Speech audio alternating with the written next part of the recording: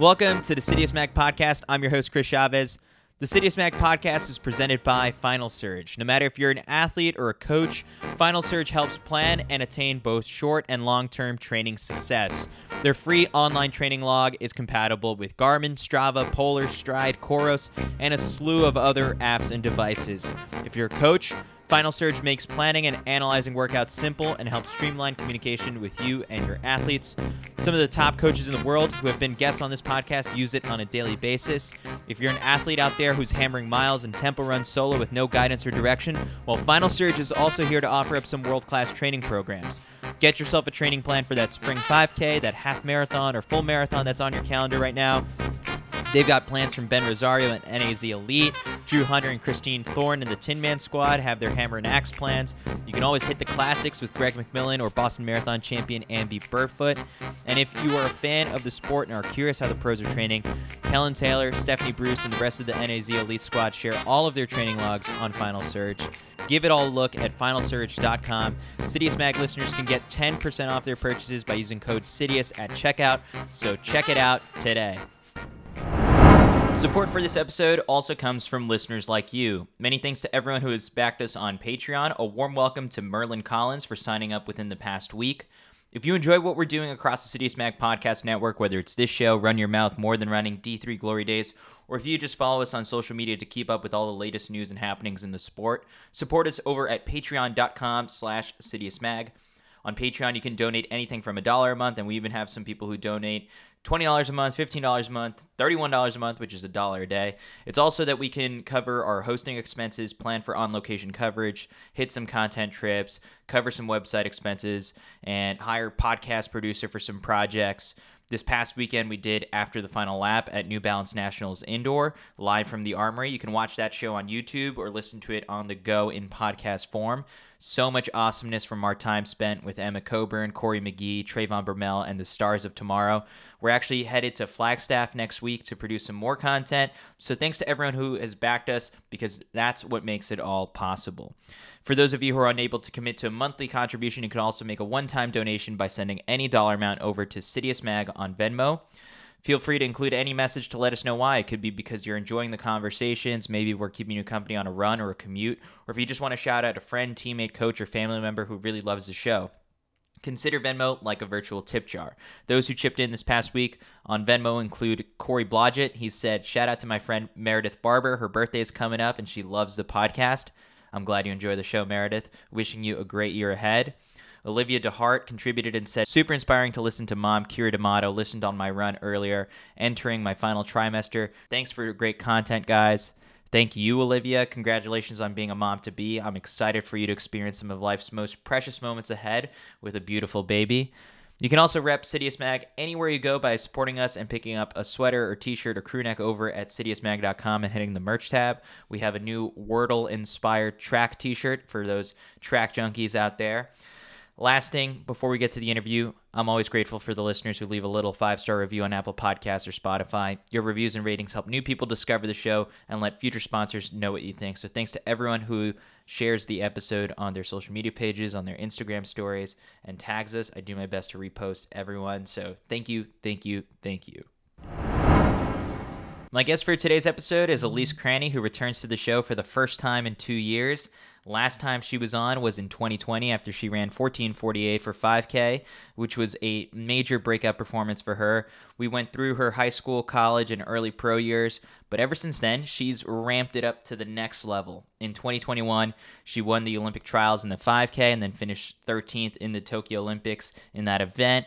She also was 4th in the 10K at the trials, and last month she ran 14:33.17 to break the 5,000-meter indoor American record.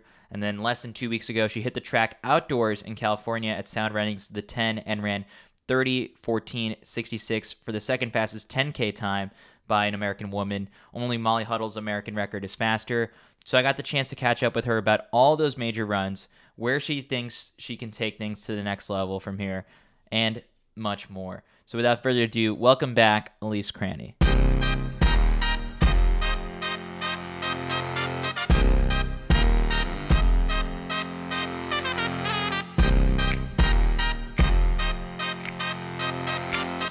All right, now we welcome back Elise Cranny to the Serious Mag podcast. And we did this 2 years ago, and I feel like so much life has happened since then. We're now like, you are an Olympian, you're an American record holder, you're rewriting the all-time list. Like, there's so much to touch on, but first off, congrats on all the success you've been having.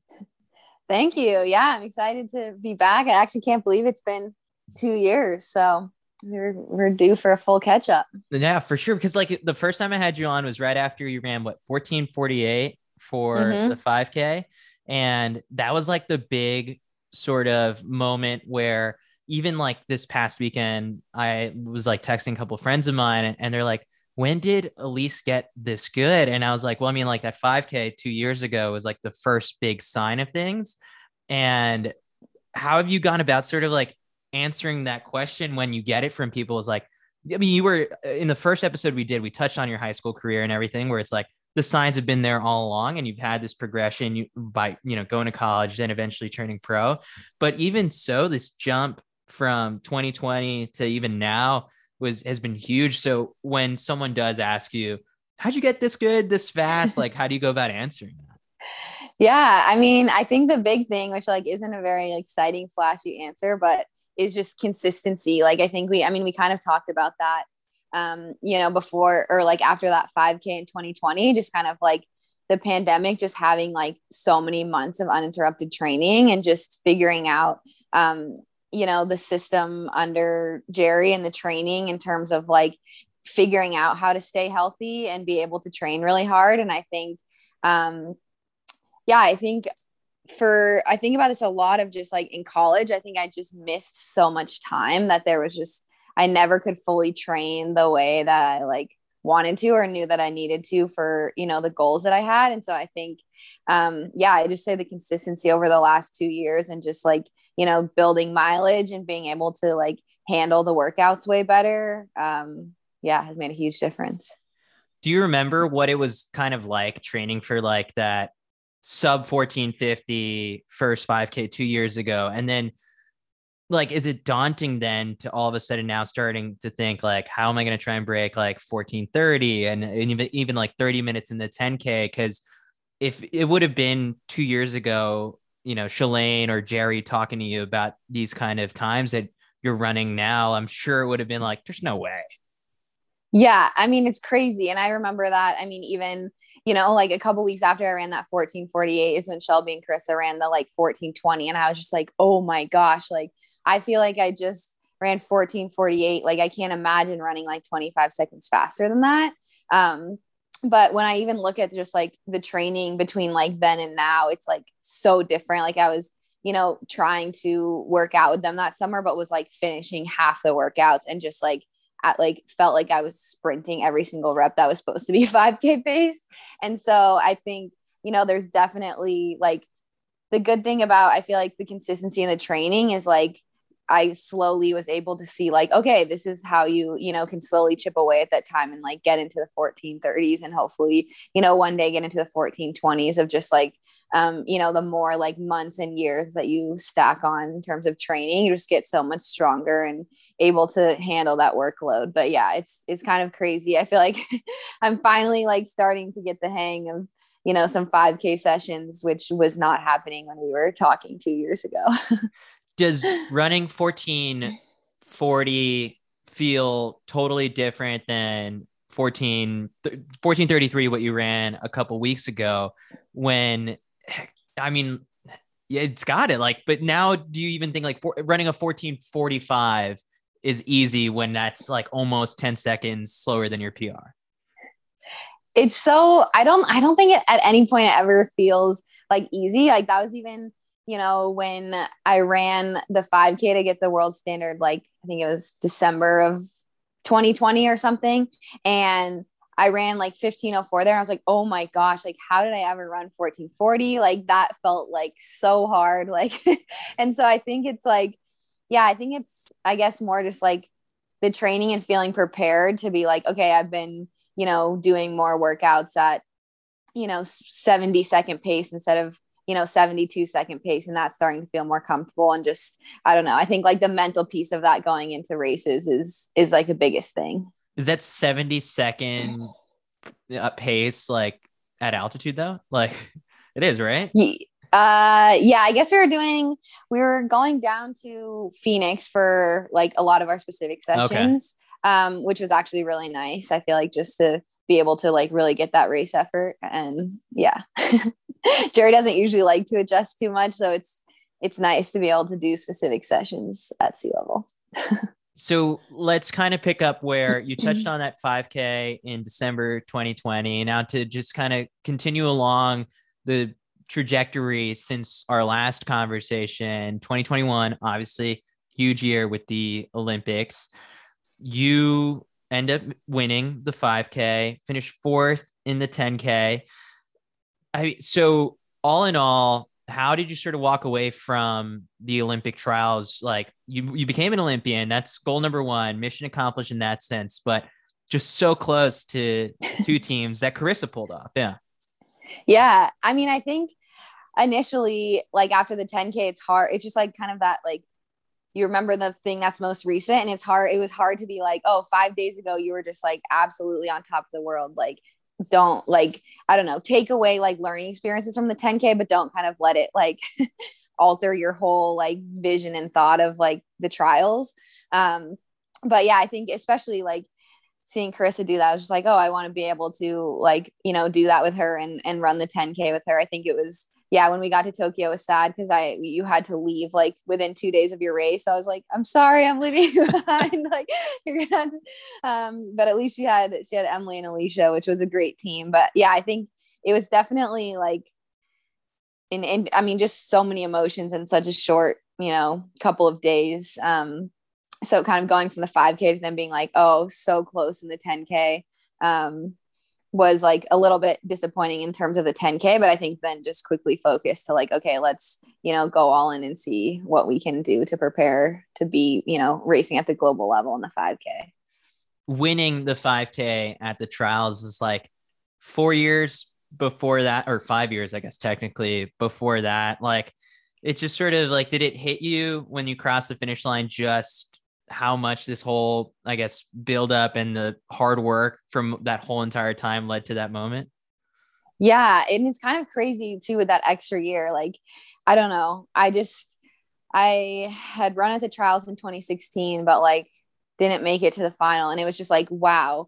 Like, I feel like so much has happened in 5 years, like at that point, it was like I had been, with Bowerman for like over 2.5 years. And it's like, you feel like you're kind of just in this whole different stage of life and a whole different spot. So definitely looking back and being, looking at kind of the journey of the last 5 years was crazy for sure. I'm looking at like your stats right now from like last year, and you PR'd in the 1500, the mile, the 3K, the 2 mile, but it's like the two events, or no, and you did PR in the 10K in February. But like the 5K, the one that you ended up winning the trials in, was the one that you didn't PR in. But that's because 14:48 was like such a tall order, I guess. Yeah. Well, I think that's like when you asked to, when, you're like, okay, how did you like drop so much time in the 5K, for instance? It's like, I think I was really excited to race Boston because I was like, I feel like I haven't run like a, set up fast 5K in 2 years. And I'm like, 2 years is a lot of, time to like figure out the distance more and, get that training. And so it was like just a lot of like championship style 5Ks in between like, 2020 and Boston this year. So then you go on to the Olympics. Now let's hit us with how were the cardboard beds and the overall Olympic Village experience? Honestly, the cardboard beds were 10 out of 10. I feel like you wouldn't even known that they were cardboard. They were nice and sturdy. Honestly, they were actually like the mattresses are a little bit too stiff. So it was not a problem at all. I think, it was nice. Chris and I got to room together, and then, you were kind of in a like suite. And so there were like 3 other rooms with 2 people in each room, and they put us with people from different events. So that was really fun to get to know some other people on Team USA. So yeah. You're lucky because like in that sense, like you've spent so much time around Carissa that like if you had been just like sort of individual, I feel like it's an added component that no one really talks about in the lead up to like the Olympics. It's like, oh, you're gonna have a roommate at the Olympic Village, and like then you have to really kind of start wondering like, does that person snore? Like, are they a sleepwalker? And so you didn't have to worry about that at least. Yeah. Oh my gosh, it was so nice to not worry about that. And it's just nice when you're, like navigating a new place and like a very, like kind of amazing, but also like sensory overload experience to have someone that you've like trained with and know really well. And yeah, I think we met some baseball players at one point and they were like, you guys we see you together all the time, like and so we get Swiss sisters. Yeah. We were definitely spending every waking and then being roommates together moment together in the village. So and it was weird because although you guys had coaches there where like Jerry and Shalane made the trip and you couldn't see them like too often, where it was just at that Team USA like practice track, right? Yeah. It was definitely weird, like not really seeing them or being in contact until we would like see them like at, doing strides before the race. And then when we got to the track at the race.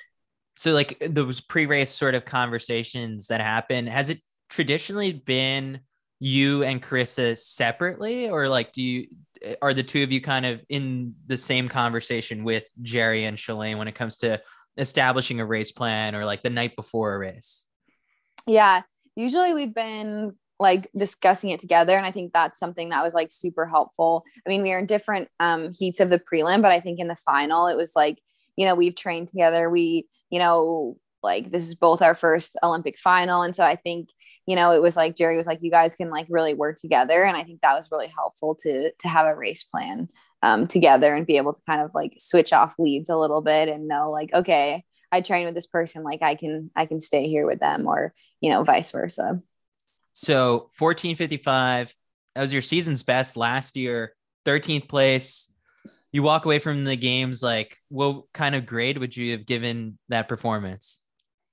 Oh man. Geez, I don't know. Not a very high. You're grade. Always going to be your harshest critic. Not a very high grade. I think it was the type of thing where I've kind of said this. I think, Shalane or even Carissa having run a Doha in 2019, like a lot of people were preparing us for kind of what the like championship 5K at the global level is like. They're like, it's probably going to be really fartlicky. Like, it's like, I don't know. I feel like people told us exactly what it would be like, but I felt like it was something that I had to experience to fully know what that was like. Like I had to be in the race and be like, oh, this is what people are talking about, but know how to kind of deal with it. Like, I feel like it was the type of race where you finish and you're like, I wish I could run that like a week from now and do it over, because I would do a lot of things very differently.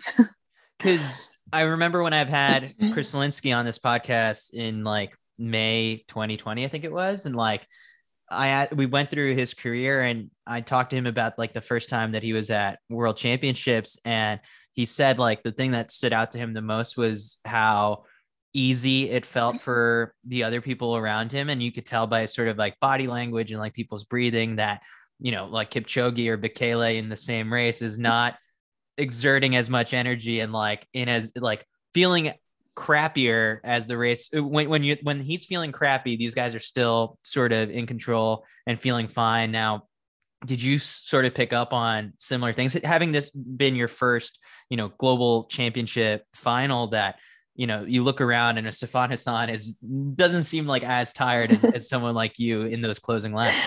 Yeah. I mean, okay. And the story about Sifan is like, I still feel like Chris and I like laugh at ourselves because we watched the, prelim in the morning and we were like, oh my gosh, maybe the fall and her running like took something out of her. And then we were just like, who are we kidding? Like, she's totally unfazed. She is like at another level. So I think, yeah, to that point is like, I mean, even in that race and like the prelim as well, is just, hearing people, when they're switching off leads, or like you could hear people like talking or making comments to one another, kind of moving around. And like, especially in the final, I feel like,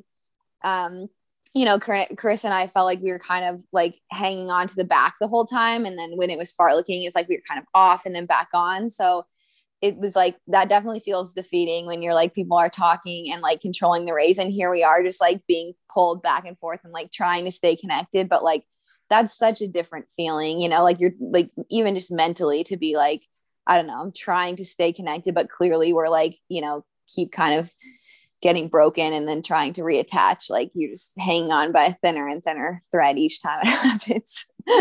It was the Olympics, and it was like in front of like an empty stadium. Like, did it feel like it, like you would probably imagine? And like, it probably didn't feel like what you imagine like in your dreams, because you're thinking obviously Olympics, big thing, and instead it's quiet. And when you find yourself in a race like that, I feel like you're just doing more thinking about like the race at hand, but probably like in a normal situation, but just like you're in, I feel like you'd get in your head more and like not able to feed off of as much like excitement. Yeah, I mean, there's definitely just not as much like, and you know, like when you hear, and I think this is something that I actually didn't realize until I like did a couple of races in Europe, like after Tokyo. And I think that's when it's like that type of thing where it had been so long since we had been in a stadium with people that you almost forget what that's like. So I was like, oh, there was like an energy in Tokyo. Like maybe it wasn't like screaming fans, but there was like an energy in the stadium. Yeah. But then I like ran the 3K in Paris and it was like, oh no, like I'm glad I didn't have any of these experiences like before Tokyo, because then you kind of like, you know, forgot like what that was really like to just have like a fully packed stadium. And it's like, it was weird because it's like we can hear like, I mean, I'm pretty sure it's like the only Olympic race like or time that you can like hear your coach. Like yeah. I vividly remember us coming around, like we could see like Jerry and Shalane like, you know, sitting there and like you could hear them because no one is near them at all. So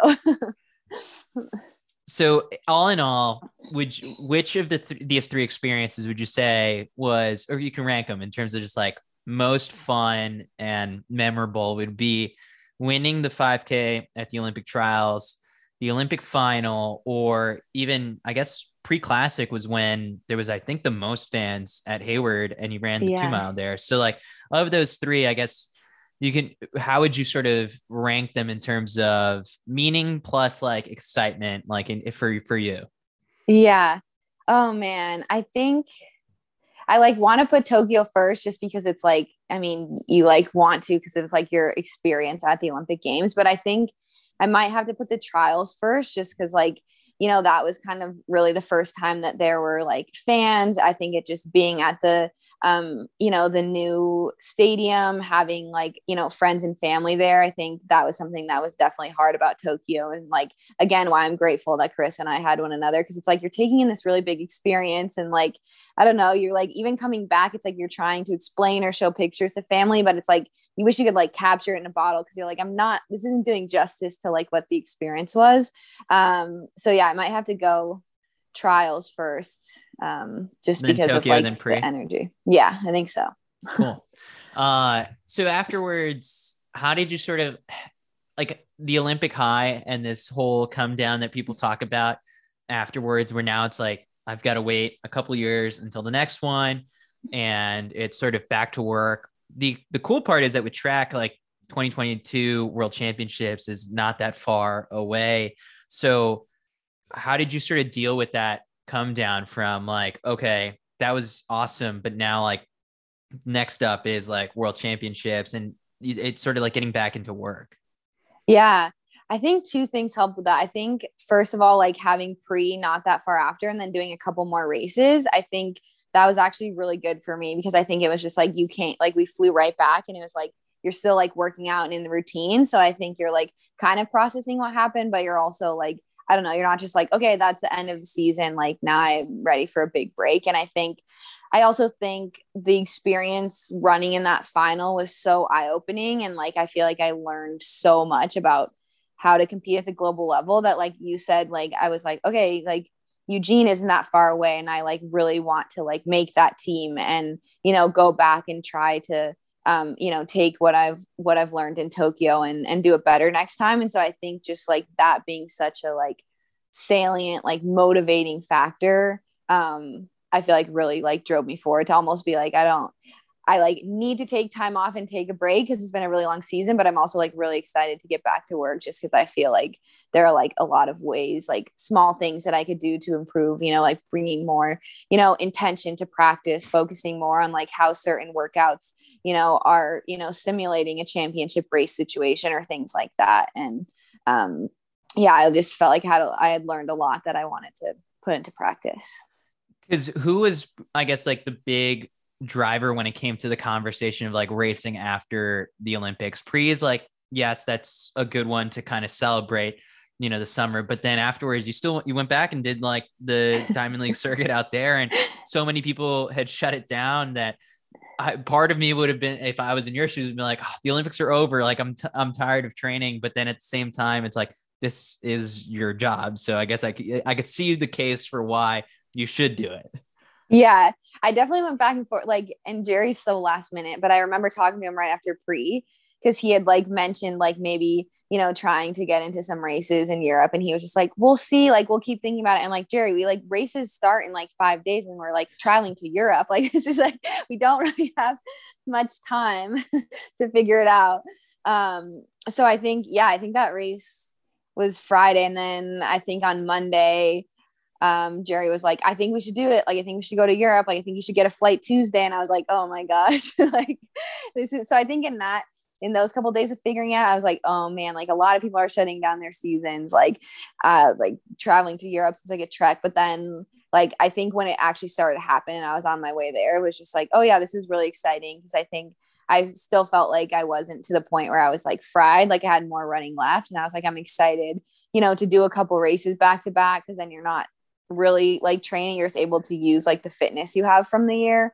So yeah, definitely glad with that decision. Because Grant brought up a very similar thing in the interview that he did with Kyle this week in the lap count, where when the day got changed for the meet, you guys were still at altitude, right? And like didn't travel in until like the day before, because that's always how you guys do it, where you parachute in basically at the last minute. And it's Jerry who decides when you guys make these travel plans. Who is kind of behind the scenes? Is there a travel person for the team, or does he just shoot out these texts where it's like, hey guys, like change your hotel, your flight info, and like do it yourselves. We're not going until like tomorrow. I feel like that'd be like just added work to try and scramble together. It is. And that's exactly how it goes. Because we were like waiting for his text. He's like, I'm not sure if it's going to be moved yet. Like, we have to see. So he's like, don't do anything yet. And then a bunch of us were like, trying to stay up, but I was like, we need to go to bed. Like, maybe we're leaving tomorrow. We don't know. It's also like an added factor because it's like we've been in this Airbnb for like 9 weeks, so like you have to like clean out the fridge, like pack. Like it's not really like something that's gonna take 20 minutes. It's like a bit of a process. But so yeah, I was living with Andrea, so like we had gone to bed, and then I woke up at like 7 or something the next day to a text that he had sent, I think at like, I don't know, 11 p.m. And it's just like this whole list of things like check out of your Airbnb, book a hotel in Flagstaff, change your flight, but don't like book a return flight yet because we're not 100% sure if it's still changed, but you need to like book a new flight to come in a day later. And so it's like, I like vividly remember that because I like woke up and like instantly like didn't even get out of bed. I just like opened my computer and I was like, okay, now I need to call the rental car place, need to extend our rental car for another day. So it was definitely like a lot of logistics and moving pieces. Yeah. That Jerry was just like, which we appreciate that, like, Sound Running and like everyone was like looking out for the best interest of the athletes, especially like after we were doing pre-meet in the wind, we were like, oh my gosh, I can't imagine running 25 laps. But in the moment when you first hear from Jerry and you're like, all these things, you're like, oh my gosh, especially with Jerry, it's like, could we just go like 24 hours before and just be there an extra day? I think it would be okay. I don't think that would be the end of the world, but. So basically you got to run it by, your coaches and agents probably, but Bowerman should consider just hiring like a logistics intern who will take care of all that stuff for the athletes. Cause that just sounds like added stress that you guys shouldn't have on you guys. Yeah. And then it's like, then we have a bunch of group chats because now we're trying to coordinate or like what hotel are people staying at, where like what flight are you taking out? Because we all, we're sharing a rental car, so we need to get down there at the same time. So yeah, lots of logistics. So going back a couple of weeks before we get to the race at Sound Running, 14:33 indoor American record. You break Shalane's record. She's the one who's yelling splits and coaching you through it. So it's like a nice little kind of passing of the torch. But training camp in Flagstaff seemed to have gone right. Like how much did this performance like really sort of mean to you as kind of like a sign of, or a reward of all the work that you've been putting in the past couple months? Yeah, it meant a lot. And I think, kind of like we touched on earlier, I think even just not having run like a fast setup 5K for 2 years, I feel like it was just like, I don't know, that's something where like last summer you're like, I'm running at the trials and then I'm running in Tokyo and I'm like, okay, I know I'm like in better than 14:48 shape, but like you still are like, I don't know what kind of shape I'm in. Like I definitely feel better than the year before. So to like be able to have a race where we're focusing on running fast and like really see the culmination of like the hard work and like the progress made, like both in training, but I also just think in like my mentality and my approach to like training and racing and like the mental side of things as well, like was really cool to see come to fruition for sure. How much did that race hurt? Because it looked like it was painful at the end. It was painful. I think I'm still trying to work on like the slow squeeze down. Like Jerry gives me a hard time. That's like, even had a couple workouts in practice where he was like, okay, we're going to like, start at like 70 and squeeze down a second each lap. And then I would just like start in like, 66 or something and basically do like a reverse squeeze down. And so I think like he reminded me before the race, he's like, okay, just do a subtle squeeze down. But I think I just like got really excited. Like, I think I knew that, Gabrielle and I and Courtney had been training together and we're in good shape. So when the pacer like stepped off and it was my turn to lead, I think I got a little excited and started running like some 66s in there. So definitely like, yeah, by the last like 400 was feeling it for sure. How does Jerry go about explaining those workouts? I guess for some of the listeners who, like, I know you guys try and keep your workouts under wraps from time to time, but with a workout like that, where you're cutting down, a second every rep, how does he explain it to you in terms of just like what you should be getting out of this? And like, if executed properly, like this is going to help this part of your race. Yeah, I think so. We usually like in specific workouts, especially will like the last couple of reps will be like, for instance, if it's like we're doing a 1200 or something, like try to squeeze down just a little bit each lap. And I think that's really helpful in just like a race simulation, especially a championship style race of just be ready for like, like when it's tactical at the beginning and then it's going to be like a slow wind down and you still need to be able to like close at the end after you've like had to get progressively faster, and running on fatigued legs. So yeah, I think that's kind of the focus. So then after that, was there any part of you that wanted to race US indoors? And like, because there's a world championships obviously ahead. Grant played like the ultimate politician in his interview with Kyle, where Kyle did kind of pose the question to him. And when Grant did the podcast with me about a year ago, when we talked about how you guys are very selective with, or Jerry, it's not you guys, because if it was up to you guys, I'm sure you guys would want to race more often. Yes. But Jerry, thank you for clarifying that. I feel like people give us so much flag, and it's like we would, like, yeah, we want to. But Jerry's it's Jerry who's the one who's selective about the races. And Grant said he understands how it's hard in this sport to try and build up storylines and like, push people to like, hey, you should watch this event because this person's going to be there, when sometimes the plans are so last minute or they change. And so if it was up to you guys, I'm sure you wanted to run USA's, but there's a balance, sort of, as Grant put it, where it's entertaining to see those head-to-head matchups when teams are on the line. But at the same time, sometimes you do have the curiosity element to it too, where you want to see how fast you can go and push your body at the right time. And for you guys, it seems like as a team, that's what was prioritized this time around. Was how it seems like with Bowerman, everyone just kind of buys into Jerry when it comes to just like making these sort of decisions. But was there any sort of discussion about like running USA indoors? Yeah, there actually was. And I think, especially initially after the 5K, like I was like, I really want to go to USA's. I think, just watching Millrose, watching New Balance, like I was just like, wow, people are firing on all cylinders. And like, I feel like it's just going to be like a really competitive, awesome meet. And I think I hadn't done indoor in like several years, I think since like, I don't know, 2018 or something. So being back on, I mean, I love running on the bank track and being back doing the 5K. I was like, I really want to go to indoors.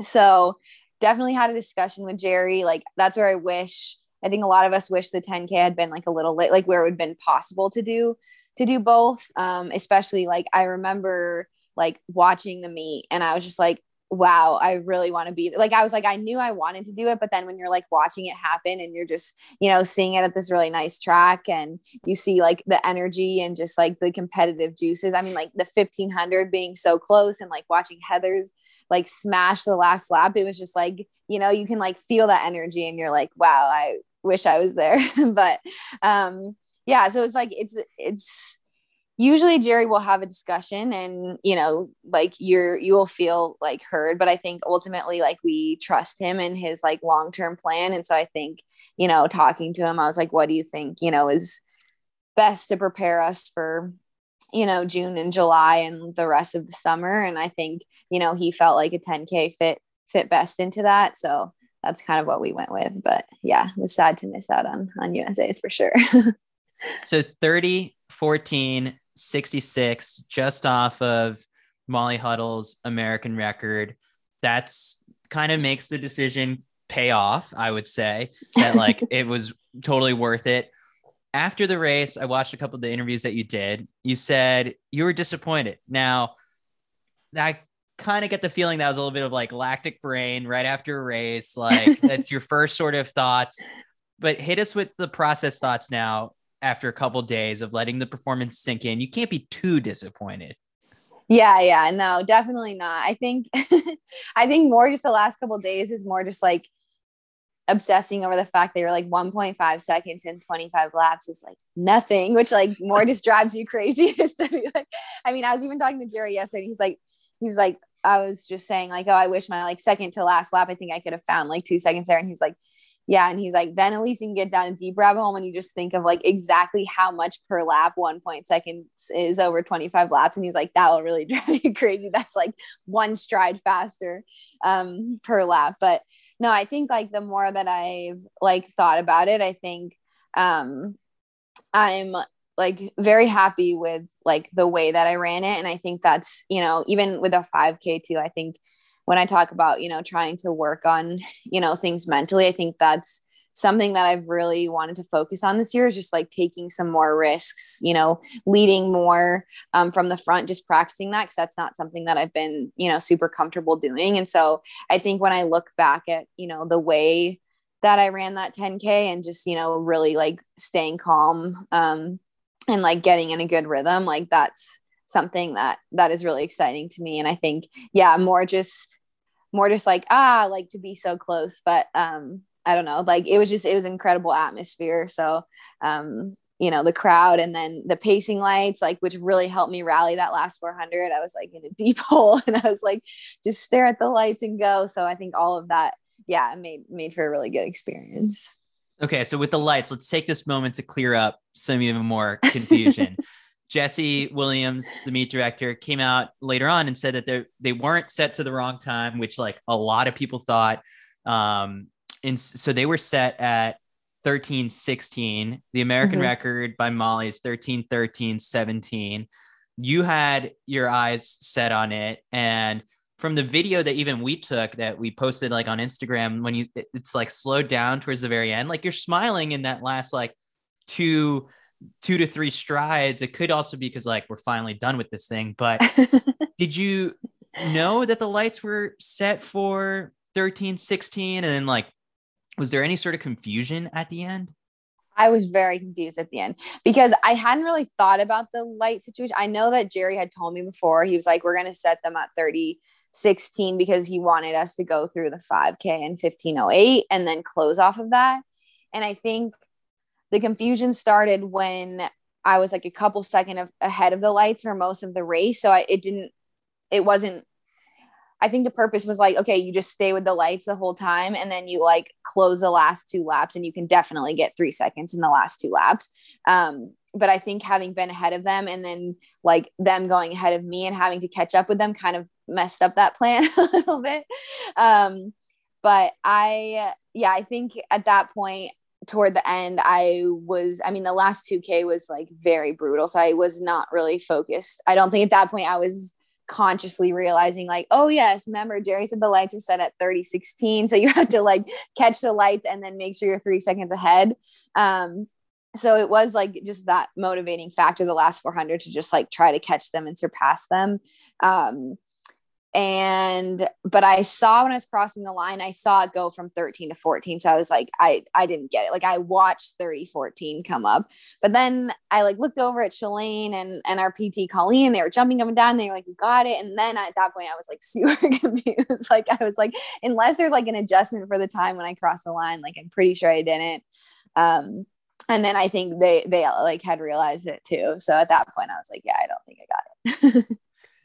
It was like you said, like those last 2 laps really kind of were where a little bit of the difference maker was for the race and between like that record and just being over 74. And then you had to rally and you did with a 67, like in the last lap. So in shifting those gears, like how did you sort of mentally, did you hear someone tell you like, this is what you need? And you just kind of like turned it on, or how did that happen?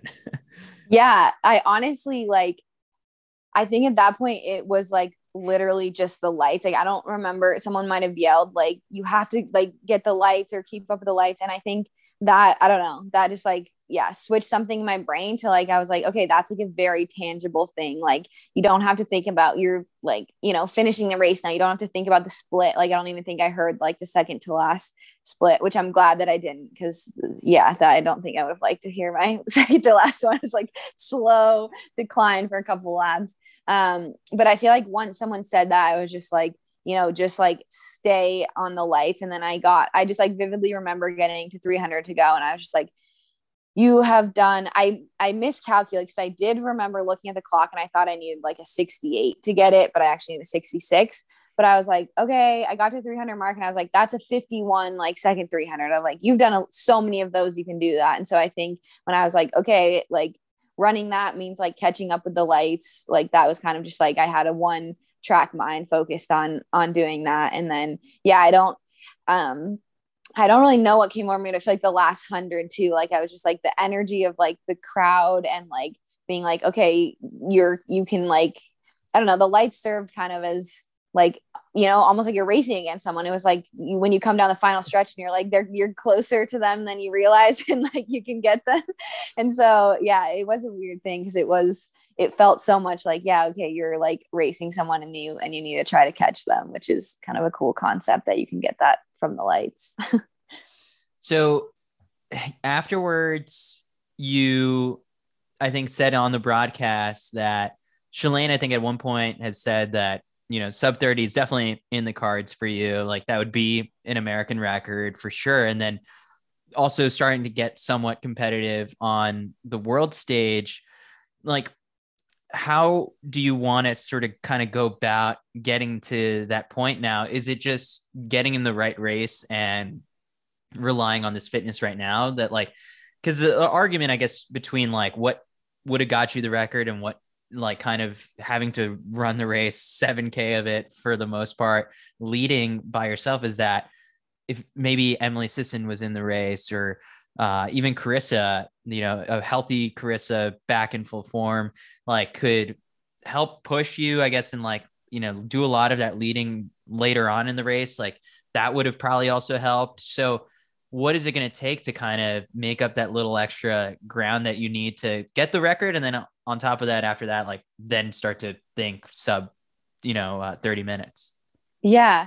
Yeah, I definitely think, I mean, I would love to like get in a race with like Emily, Carissa, you know, like Alicia Monson, like just, I think there's just like a lot of depth in the women's 10K too. And I think that's really exciting. And again, like that just brings a whole different energy too. Like even watching, you know, Grant and Mo, it's just like when you're doing it with like a couple other people around you, I just think you really feed off that energy because you feel like, okay, Yeah. we're in something together and we're all, you know, running really fast. And I think that's exciting. I also think, hopefully just some more 10Ks. Like I think this being my third one, also being like set up very differently than like the one last year. Like I think I don't remember what we came through, but like coming through the 5K, like I think like 40 seconds felt like last year we, you know, were more conservative the first 5K, and the plan was like for Chris and I to, you know, squeeze it down. And again, we had, you know, Courtney and Vanessa rabbited us through I think like 7K or something. So we didn't have to lead very much. And so I think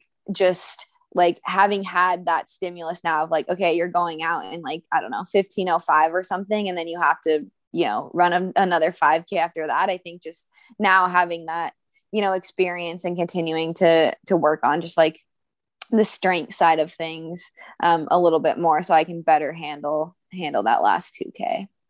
I know that was one of the things that was pointed out, like in the Let's Run recap of it, where it was like, why didn't Courtney just pace this one? Because like she proved she has the wheels to like, you know, she got the world championship qualifier there and like now has that in her back pocket. But the presumption she's not going to run the 10K at USA's because she's going to, you know, obviously go for the steeplechase. So Yeah. why wasn't she just used as a pacer to go much further on? Like, do you have an answer for that?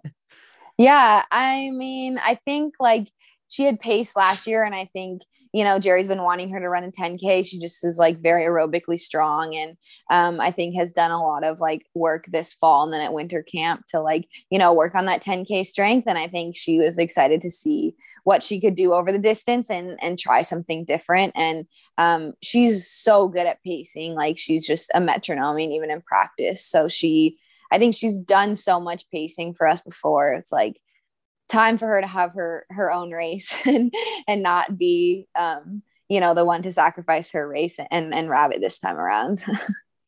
So where do things kind of go from here? Like I know you're back in Portland for the, you know, like 2 weeks that you guys end up spending all year there and still somehow pay a full year of rent out there. But I guess what's the plan between like now and, you know, the outdoor season? Are you guys going back to altitude in a couple of weeks, or how does this sort of, you check the box of like getting the world championship qualifier? So I mean, that's easy. That's good to take care of now that you can just focus on top 3 at USA's.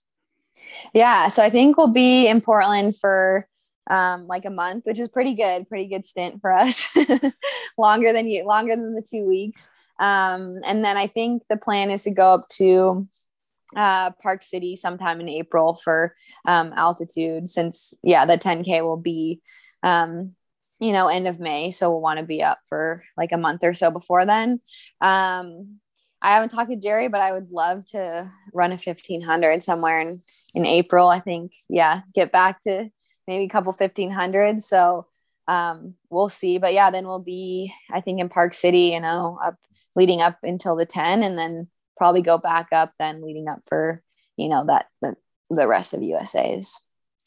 Is there, I haven't looked at the schedule, flexibility to try and qualify for the 10K? That's its own event, but then double at USA's with the 15 and the 5K, and then have like the possibility of making 3 different teams and then having to choose like, all right, maybe I want to do the 10K 1500 like at Worlds or something like that. I don't know. I haven't looked at the schedule. I'm guessing, I feel like usually you can do 15 the 15-5 double. Like I know, I'm pretty sure. Like I know Shelby did that in 2019. I actually did that in 2019. So I don't know. I haven't looked at the schedule, but it's a possibility. It's obviously going to be up to Jerry and Shalane, but then I mean, you have the chance to try and go for 3 different teams. So sub 4 in the 1500, that's got to be top of mind. Yeah, that I think that's like very top of mind, like something that Yeah, it's definitely, and I like joke with Jerry all the time. So, because I'm like, I left college as a 1500-meter runner, and like, I don't know, now to have run sub 15 and sub 31, I gotta get sub 4. Because what is the US club that's pretty elusive is sub 2 in the 800, sub 4 in the 15, and then sub 15 in the 5K. You've got the 5K, the 1500 you're at 402, and the 800 you're at 204. But like in the right race, you could give those two shorter ones a scare.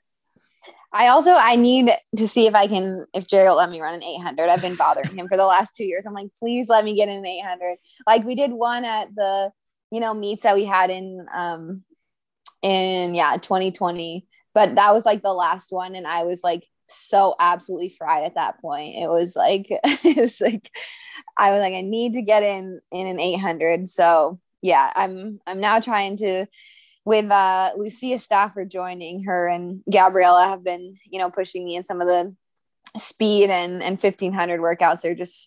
They're so speedy. So I've like been telling them and been in Jerry's ear of like, please let me get in an 8 and 1500. So we'll see. All right. So aside from that, I'm kind of like trying to take a look here at some of the other things that happened this past weekend. You on Instagram, I guess, like it also afterwards, you guys all shared, you, Vanessa, and Grant had some sort of tribute for Katie Meyer, the Stanford soccer player, who unfortunately took her own life a couple of weeks ago. So I guess like, did you know her? Like, I know it's part of like the whole Stanford community, but like what went into sort of like you guys paying tribute, like the behind the scenes of like making that happen, because you not only wrote her name or her initials and her number on your wrists, but then afterwards you also donated your prize money to like the memorial fund that's been set up.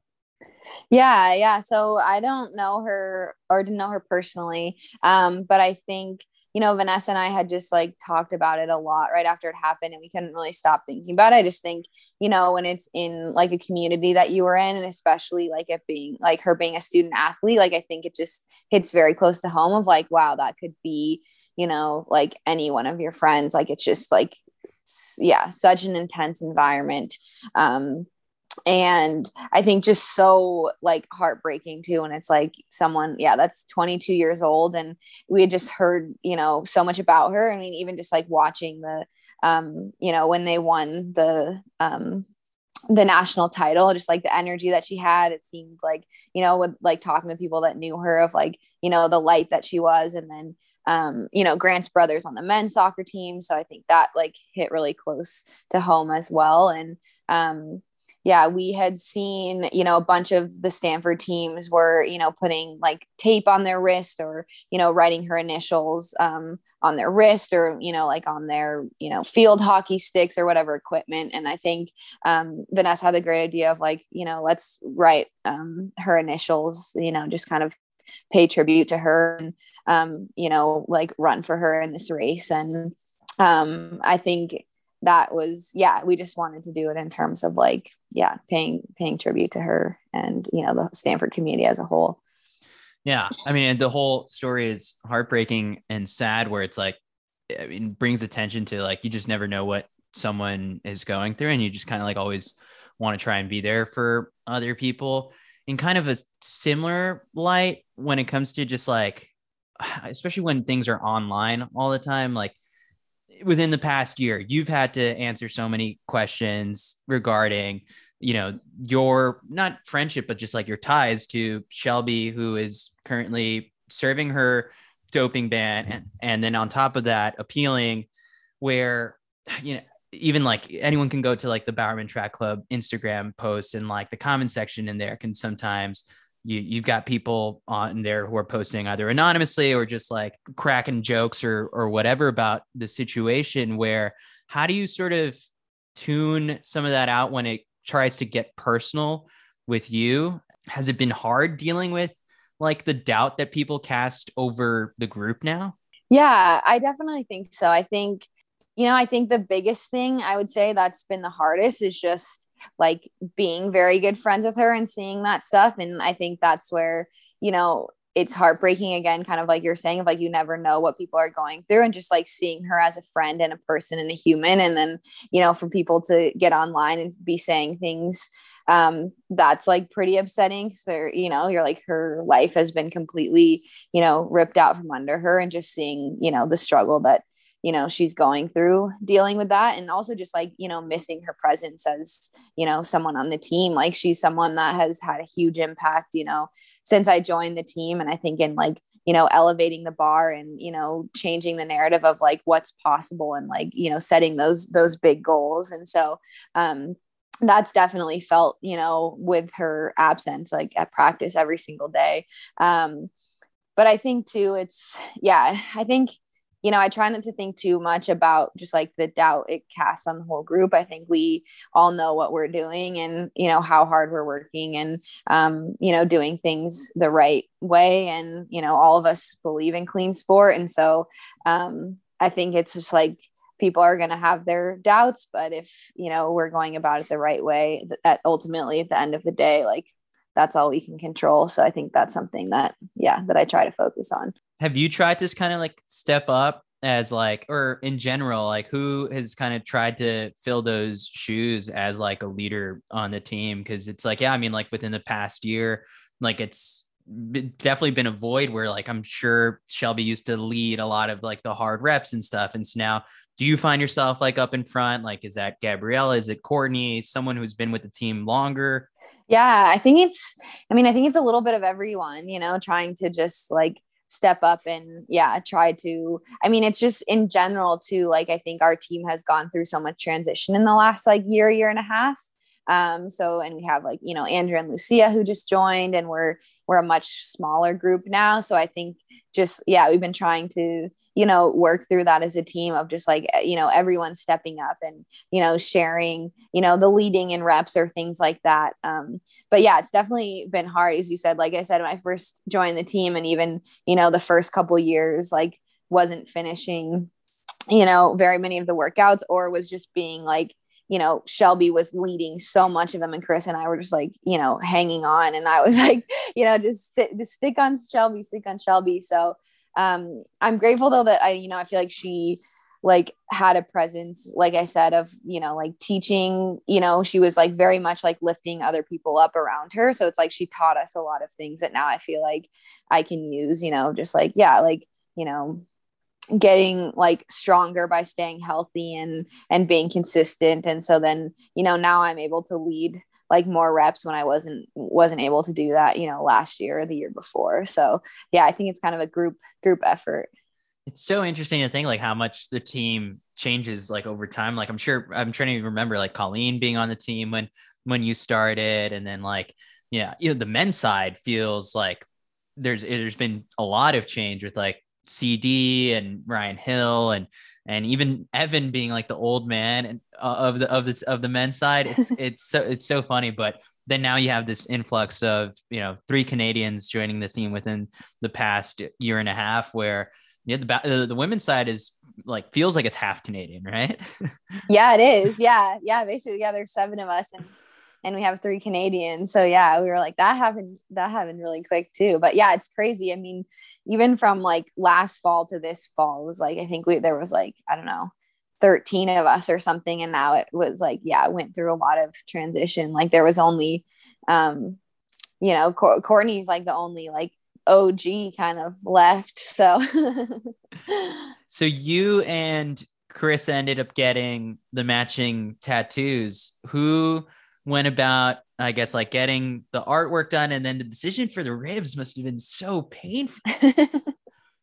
We had talked about it for a bit, and then we were actually like so last minute, like we ended up doing it like right before we left for altitude. We were like, we have to do this now, or like it's not going to happen, because there's like the next year, like you said, we'll be in and out of Portland, we'll be at altitude. So we were like, we got to do it. So we had talked for a while about trying to come up with the design, and then she ultimately found like one online kind of with like the shading of the rings, which we really liked. And so we went with that, and then decided to add like the number Olympiad that it was in Roman numerals. And then my word, like last year that was really big, was Sisu. So I added that in the rings. It's a Finnish word for like kind of like perseverance and grit basically, but it kind of means like past the point of perseverance. And that was a word that just like I kind of kept coming back to last year, and I feel like was like a very big focus of like kind of my season and approach. So yeah, and then she decided to get on her ankle, and the rib decision, it was definitely painful. The guy who did it like did an amazing job, and he was like, this is like the hardest tattoo I've done all year, just because the circles have to be so perfect. And so I was like trying not to breathe, trying not to move, but glad we did it. Yeah. So on the team, you, Evan, and is it Courtney have the rib tattoos? Yeah. That's man. I just got one on my arm like like 2 months ago, and just having to. How long did it take? I'm trying to think. Maybe like an hour, a little less than an hour. Oh, okay, that's not too bad. Like it wasn't like it wasn't like one of those like 3 or 4 hour ones. Like that was it. It's definitely like toward the end. You're like, I don't know how people get like the full sleeves or something that take like 3 hours, that you're just like, I don't know. I feel like by the end you'd be so over it. Oh man, it's painful to think about, but I mean, again, I guess at the end of the day, like you guys are the only ones who can get the rings tattoos, and so you kind of had to do it at some point. Gotta do it. Yeah. Well, Elise, I appreciate you taking the time to do this. Like, so you have no idea like when you're gonna race again next, right? Yeah, no idea. I'm hoping I'm gonna put a word into Jerry. I hope April. I hope one of the awesome 1500s in April somewhere, but we'll see. Perfect. Well, we'll try and get you back on the show probably ahead of USA's, or we'll probably be doing a lot of stuff at USA's and even at Worlds. So I'm sure we'll cross paths again very soon. Yes. And are you gonna set up the basketball court challenge at USA's? I think so. We were I just told Marvin Bracey when I had him on the podcast that we probably should do something where you get 25 shots and you get $10 for every half court shot that you make, so that like the athletes can make up to $250, I guess. So, but because we don't want to send anybody to jail during the World Championships. So I'm sure we'll come up with something fun, and we'll try and get like a basketball setup out there too.